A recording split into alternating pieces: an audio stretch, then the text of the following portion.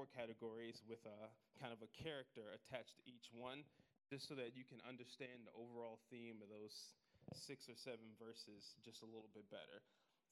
Now, this is something I did. This is not the official way to study Proverbs 30 or anything like that. It's simply for the sake of trying to help everyone understand. So, first character. First character is the king.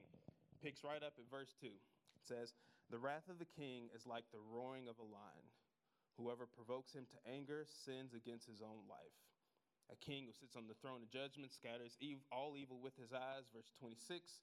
"A wise king sifts out the wicked and brings the threshing wheel over them."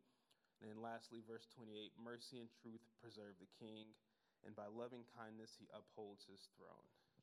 All right, so we're looking at this first character, we're going to look at the king. And particularly, there's a particular influence on what happens when you make the king mad. So the first thing they say is, right, his wrath is like a roaring lion. And we can just see that we're a little detached from this. When I think of the roar of a lion, I think of something cool, right? We go to the zoo, you want to hear the lion roar. You're upset when those big cats aren't doing nothing, they're just asleep.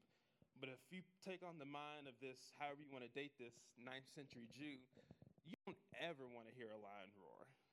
There's nothing cool about that, especially if your kids are outside, especially if your sheep are outside, especially if you're being carried by the king's guards down to a dungeon where the lions are. The roar of a lion is 100% bad, and it means absolute destruction for you, right? Very similar, verse 26, when it talks about the threshing wheel. This was a wooden wheel they attached to the back of an ox to crush out grain that they used when they farmed. And to us, that just sounds like, okay, it's a garden tool. But modern day, level of destruction we're talking about would be like a king sifts out the wicked and he takes their hand and sticks it down the garbage disposal. A king sifts out the wicked, and when the trains come in, he just throws them in front of the train tracks. So we're talking about what comes with the king's wrath is complete destruction. And so the point I want to make is not to scare you, but for the youth, for you to think about how you are interacting with the authority in your life. Do you understand that they do have particular powers that may not always go well for you? Do you understand that your parents don't have to do everything that they do for you? Do you understand that that teacher, depending on how you act in class, can give you an A or an F? Do you understand that when you want to act a fool in court, that judge can give you the minimum sentence or the maximum sentence? Do you understand that when you're on your job, if you want to act a fool, they can fire you on the spot? If you want to act a fool at that traffic stop, that police officer can let you go with a warning. They can give you a $400 ticket or worse. Now, to that end, that's a fine line, right? Because the king is sinful, all right? We're not saying the king is justified in everything that he does. We're not saying that it's your fault the police officer pulled the gun on you because you shouldn't have raised your voice at him, okay? We're not saying you should allow that supervisor to just run over you and abuse you just because if you say something to him, you might get fired. But we are saying, do you understand going into the situation who you're actually dealing with?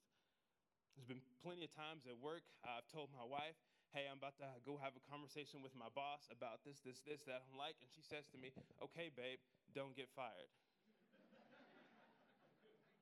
Right? She's not saying don't go talk about it. She's not saying, hey, don't bring up the fact that what they're doing is wrong. But she is saying, understand the king's wrath is like the roar of a lion. You know, whether he's right or not in what he does, that's not what we're trying to address right here. So, what should you do about it? Let's look at that with verse 15. So, with verse 15, you could look at this a number of ways. I want to tackle this particular to the king to kind of make the point of is there something else that you can do? Is there another way? So, what it says in verse 15, there's gold and a multitude of rubies, but the lips of knowledge are a precious jewel. So to first acknowledge some facts. There is gold. There are precious rubies.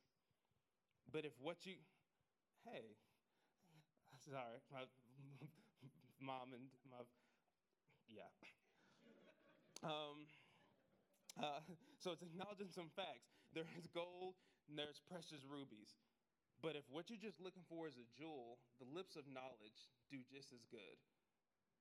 And so it's asking you, hey, are there some ways where what you want to accomplish can be done another way?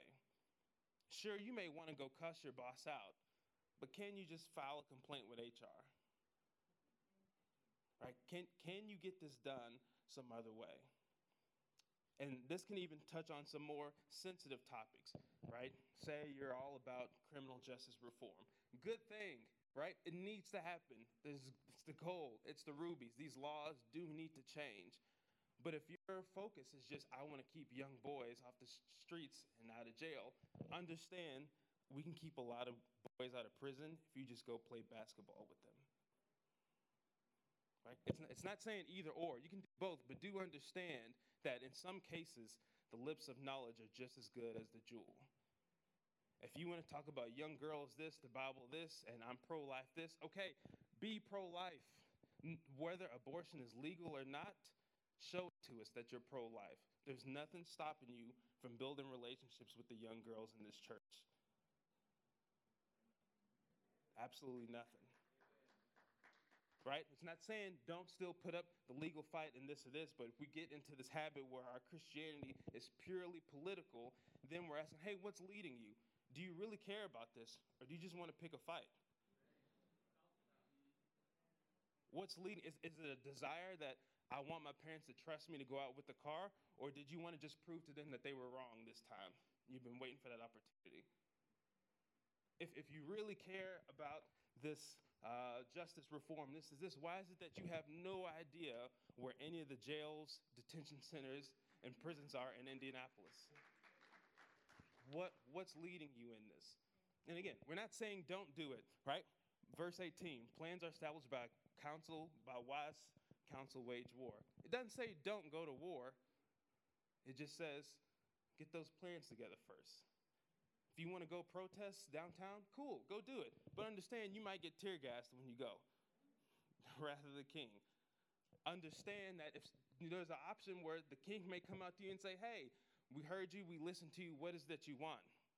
We were wrong. Do you have an answer ready? Or were you just there to pick a fight?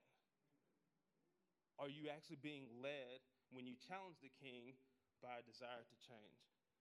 And it's worth saying that your plan doesn't need to be this 5-point bullet plan. What you say we need could just be empathy. But I think we get into this bad habit where we think Proverbs 20, not 30. Thank you. I guess I led y'all astray. You were led by the preacher to the wrong scripture. We get into this bad habit of thinking everything will be better if I just change this law, this circumstance. And we forget that the racism, the sexism, the classism are all roots of sin. As long as sin exists, these problems will be here one way or another. Now, humor me for a minute. Let's take a literal interpretation of Genesis. Right? We got Adam and Eve.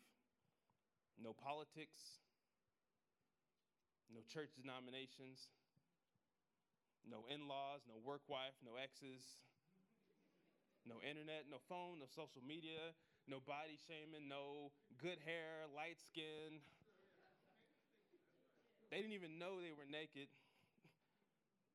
They had what we all say we really need to make it. They could feel God walking through the garden. They could hear him talk audibly. And yet they still disobeyed him. They didn't have any of the things that we say we need to get rid of to make it, and they still disobeyed him. I'll tell you, even if everything you want to change about the United States, if it happened tomorrow and we were just completely ushered into utopia, if you don't get rid of the sin in people's hearts, we would just start over.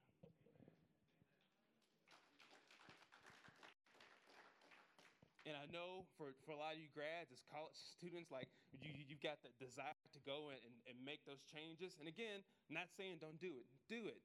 But don't be led by thinking this is what's going to save us. Next character, the unreliable servant. Verse 4, the lazy man will not plow because of winter. He will beg during harvest and have nothing. Right? We're talking about this guy who wants all the benefits of work, but not want to actually do the work. Verse 10, diverse weights and diverse measures, they are both alike, an abomination to the Lord. Right? I want to charge this person this, I'm going to charge this person that. I want to cheat this person out of something. I want to have these hidden fees to make a little extra money. I want to treat the poor differently from the rich, yada, yada. Verse 13, do not love sleep lest you come to poverty. Open your eyes and you will be satisfied with bread. This is one where we can make the mistake of taking this too literally. It's not saying sleep is a sin. It's not saying you're being unbiblical because you've slept 7 hours instead of 6 hours. All right, what we're talking about is very similar to verse 4, is this idea of you not working, right? Don't love sleep lest you come to poverty. Hey, if you don't do nothing, you won't have nothing. But open your eyes, right? Get up and do stuff and you will have bread. Bread in that time meaning like the substance of life. Bread was your grain, your wheat, your food, your trade, your money, right? Said, hey, get up and do stuff and you'll have stuff. Take the garment of one who is surety for a stranger, hold it as a pledge when it's for a seductress. So they had this custom where, say, if you covered the debt for someone, Mike needed $50, I covered it for him. You're the surety for that person. I'm surety for Mike. Now, what happens is I may realize, oh, I now need some money. So I go to Charles and say, hey, can you cover me 50 because I'm covering Mike 50? The scripture says, hey, be careful of this. When you're covering for someone who's coming for someone else. This may not always be the most reliable situation, especially if Mike wasn't that trustworthy to begin with, right? It is okay if you're working with someone and you don't like how they're doing things, for you to set up boundaries. Bread gained by deceit is sea tuna, right? Not literal bread. But afterwards his mouth be filled with gravel. An inheritance gained hastily at the beginning will not be blessed at the end. 23, just like 10, diverse weights are an abomination to the Lord, but dishonest scales are not good. So Pastor last week touched on a lot of that God's plan is for you to work hard. Now we're adding a caveat, honest work. You can work hard and still be cheating people out of stuff. You can work hard at trying to hit the lottery. And the Bible says, hey, this is right. If you want to invest in a stock or anything, that's cool, that's fine. But do not bank your livelihood on that to still not go out and do normal work. And these things will come onto you. I was at the mall once. Let's not do that one. I was working at the gas station once. Yeah, gas station. And this guy comes in. It's me, lady, I forget her name, but she was a real pretty girl. He comes up to her, and he was like, hey, how would you like to get out of here? And I'm thinking, okay, this dude's shady, not really paying him any attention. And then he says, hey, he pulls up his laptop of business cards. He says, you're a real pretty girl. I run an adult webcam website. Someone like you'll be able to set your own rules and make $500 a day. Right? Now, I wasn't paying him any attention. But when he said $500 a day, I was like, hold up. Because we're making $15 an hour. And all of a sudden, this wasn't so much of a dismissive situation anymore. I'm just like, oh, dear. Like, that's a big difference. And so he left his business card, and then she asked me. So she knew I used to come from Bible study straight to work. So she knew, like, I was doing the church thing. So she asked me, Cleus, what would the Bible say about doing something like this? And I knew my textbook answer, right? But in the moment, I'm like, girl, you're making $15 an hour. If they are going to pay you $500 a day to go play with strawberries, I don't really know what to tell you, right? And so the truth is, you're going to have these moments as young. These people are going to come up to you with job opportunities. Some you're going to dismiss quickly, be like, oh, I know that. And some you're going to be like, it sounds shady, but it might be worth a try. These scams, these get-rich-quick schemes, everything is going to come up to you, and you're going to be like, this might be worth a try.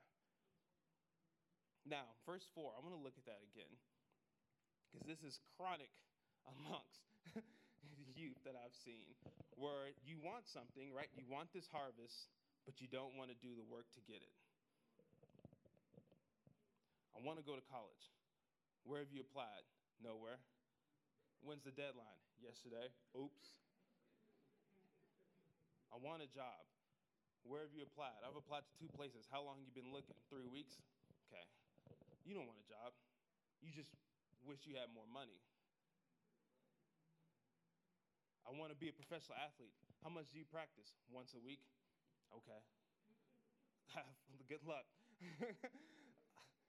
Just constantly where the Bible says, hey, this is the opposite of wisdom. This is foolishness to think that you're going to get something without putting in the work for it. Even if you don't go to school, I want to start my own business. Okay, are you putting in 40 hours a week towards this? Are you working on it? Are you really doing what you need to be doing to get this harvest? And again, we can be quick to dismiss this because we don't see ourselves as lazy, right? Or some verses may say the sluggard, the slacker. Well, I'm here to tell you that it's not just the lazy person that does this. It's also the spoiled person. You're so used to having everything. Everything's been easy. Everything comes easy. Everything's been given to you. Everything's always worked out in your favor. You've never even had to come up with a plan B. And so the first time one of your plans don't work out, you're like, I don't know what to do, right? The harvest has come and I haven't plowed because my plan A has never not worked out. And though you may not be lazy, you're in the same position as that lazy person. You've woken up to no harvest because you've been spoiled. Also, another person who does this, a prideful person. Right? There's a harvest we want, but we don't do what we need to do because in doing so, we're admitting that our life is in a place we wish it wasn't in.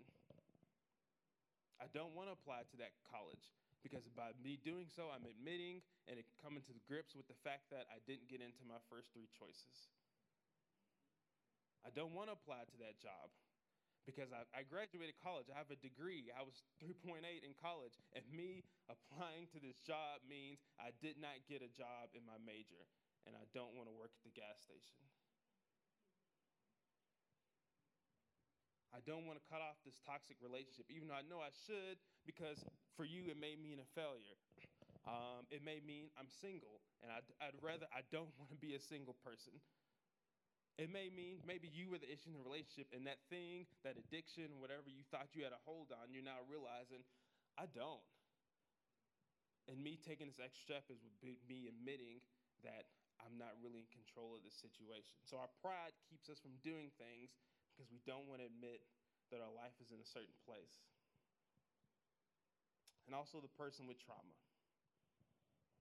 Real life trauma. There's this thing that you know you need, but the steps to actually get it done, there's so much fear, anxiety, depression, real debilitating fear, anxiety, and depression around these steps that you don't ever do them, and you end up in the same place.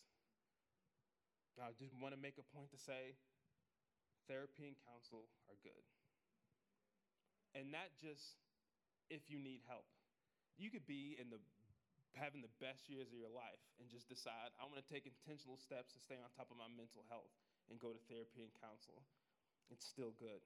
So what makes this person unreliable? Why that verb? The idea is that the issue with this person is that they have made a habit of doing things their way.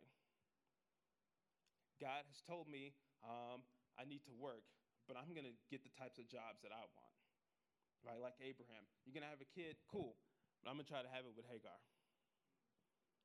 Where there's something you should be getting from God, but you decide, I want what he has for me, but I want to get it my way. And you become unreliable because you're not bowing to him. Like Elder Wright preached on, right? You're becoming wise in your own eyes. I'm wiser than God. I'm leaning to my own understanding and going about this situation. So I got this picture up there. Cole, if you know Cole from Martin, if you don't, he was kind of the fool of the show. If you didn't watch Martin, think Joey from Friends, Patrick from SpongeBob. They were the people on the show with just no common sense.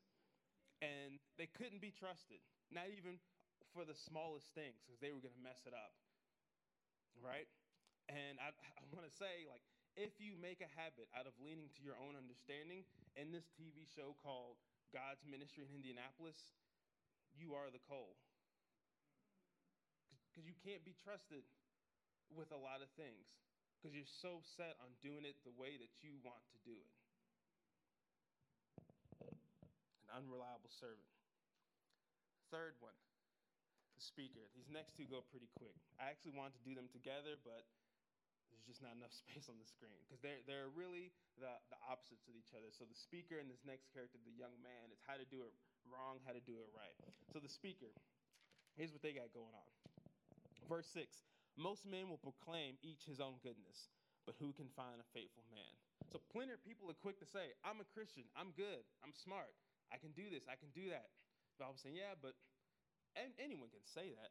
Are you really doing that? And that keeps going and going until you get to verse 9 where you actually proclaim you had something to do with your own salvation. I cleansed my own heart. I made myself pure. I go to church. I did that. I read my Bible. I study. I found out God was good. It's all about you. You saved yourself. Right? And just think of the craziness. Is you thinking that you saved yourself is like Jesus raising Lazarus from the dead and Lazarus saying, yeah, I did that. I got up. And the Bible says, like, no one has or ever will save themselves.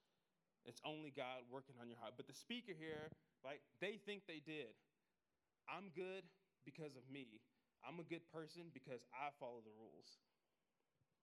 Verse 14 paints this scene where they go into the market and they're talking to someone they're trying to buy something for, and they say, hey, this isn't good for anything. This is worthless. This isn't worth that. This isn't worth that. But then after they actually buy it and leave, when they go to their friends, they say, yeah, I haggled him. I got that down. I got a good deal. I'm the master negotiator. Saying, hey, look, the speaker does this issue where they try to make you know stuff about them, how good they are at this. They try to change the situation so it seems like they're always the one with the upper hand. Verse 19, they're talebearer. Verse 20, the cursing their parents. Some of us, we've had our lamp put out. Verse 22, right? They say, I'm going to repay evil. The speaker, this is what I'm going to go do. And the God's saying, slow down, be quiet, let me do these things. Similar with verse 25, ensnare for a man to devote rashly something as holy and afterwards to reconsider his vows. You're so quick to jump into something. You're so quick to say, this is what I'm going to do. This is the situation. You haven't actually taken the time to understand it. And so where the speaker's big issue is that with his words, he makes everything about themselves. The young man's wisdom is that with his actions, he makes everything about God. Right? So where the speaker is a talebearer, spreading lies, flattering her lips, the young man says, it's honorable to not strive and not quarrel. Verse 3. Where the speaker is quick to devote something rashly and to jump into something not considered a situation. Verse 5, the young man says, I'm going to take my time and get to know this person and seek out counsel for this. Where the speaker is quick to proclaim his own goodness, his own worthiness. Verse 7, the young man says, I'm just going to walk in my righteousness and let that be it. Where the speaker is cursing out his mom, the young man in verse 11 is a child known by their good deeds. Where the speaker is saying, I made myself clean. The young man in verse 12 says, I understand anything I have is from God. My ear to hear. Is that what your ears do? Yeah, ear to hear, your eyes to see, physically and spiritually. Verse 27, the young man understands, my spirit is from God, right? So where the speaker is saying, I'm going to repay evil, I'm going to go do this in God's stead, the young man in verse 24 understands, my steps are from the Lord. I need to be doing what he wants me to do. Where the speaker wants to boast about themselves, here's what I can do, here's what I'm good at, here's where I'm better than everyone else. The young man in verse 29 understands, yes, I have some advantages. Right? The young man has strength, the old man has wisdom, but they're advantages God has given me to use for a particular time. They don't see themselves as better than everyone else. And so we're asking this question, what's leading you? Right? It's good for you to take this week and consider, where am I being led by the foolishness of the speaker? Where am I constantly trying to portray myself to other people in a way that God doesn't want me to? Take this week to consider the king. How am I submitting to others? What's leading me when I want to challenge authority? Take some time this week and consider, how am I bending to the foolishness of the unreliable servant? How am I working with others? What's my idea around money? Do I make excuses when I want to go against God's plan? Take some time this week to consider, hey, what am I doing right? Right? Where am I? How am I following the wisdom of the young man? How am I showing Christ to others and can keep doing that? And I think that would also be good for you to consider as a family as well. Right? Especially if you're watching live stream, you've got some time afterwards, right? It'd be good. Go around. Ask somebody, hey, where do you see me being the speaker at? How do you see me being the unreliable servant? Where do you see me acting like the young man? Now, some of y'all may need a mediator for this, depending on how well you you take things. But I do think we should not waste our Sunday morning sermons. Whether you liked it or not, whether you're interested, it kept your attention or not, I do think that, hey, if we're deciding as a church we want to talk about Proverbs 20, then let's not let it be a waste. Like, what can I actually learn and change about myself from the wisdom that is in Proverbs 20, right? And you may just have to, someone may tell you something, and you may just have to deal with it, right? Now, I will say one particular thing. I'm only 31, but I've seen some patterns, particular in that I've seen a lot of husbands who see themselves as the king, in that they are the ones, if you challenge me, you're going to feel my wrath. I just want to ask you all, don't be that to your family. And make it almost impossible for you to grow and change. Right? And that may be your situation where you may seriously need to bring in one of the elders from the church and say, hey, this is where our family is right now. This is addressing one of the big issues in our family, but like my husband thinks he's the king. If it's not the husband, whoever it is, right? Just speaking what I've seen. And bring someone else in because it matters. The people in your family should not be afraid to talk to you. So, lastly, and we'll close, just make sure that we are at all times being led by Christ. Right? It's kind of where the young man is at, but good theology is how you treat others. Right? Good theology is not in your politics primarily. Right? That's why there's to others at the end of that. What would Jesus do in this situation? How would he treat this person? What would he say? Would he have made the comment? Would he have done the thing that I just did? If you can't say yes to that question, reconsider the action. Amen? Now, I think the grads, you're getting let out right here early. I'm looking for confirmation.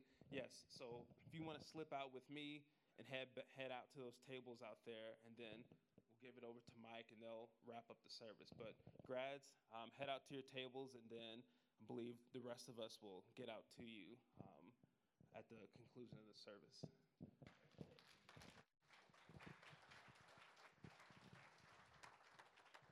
Thank you, Cletus.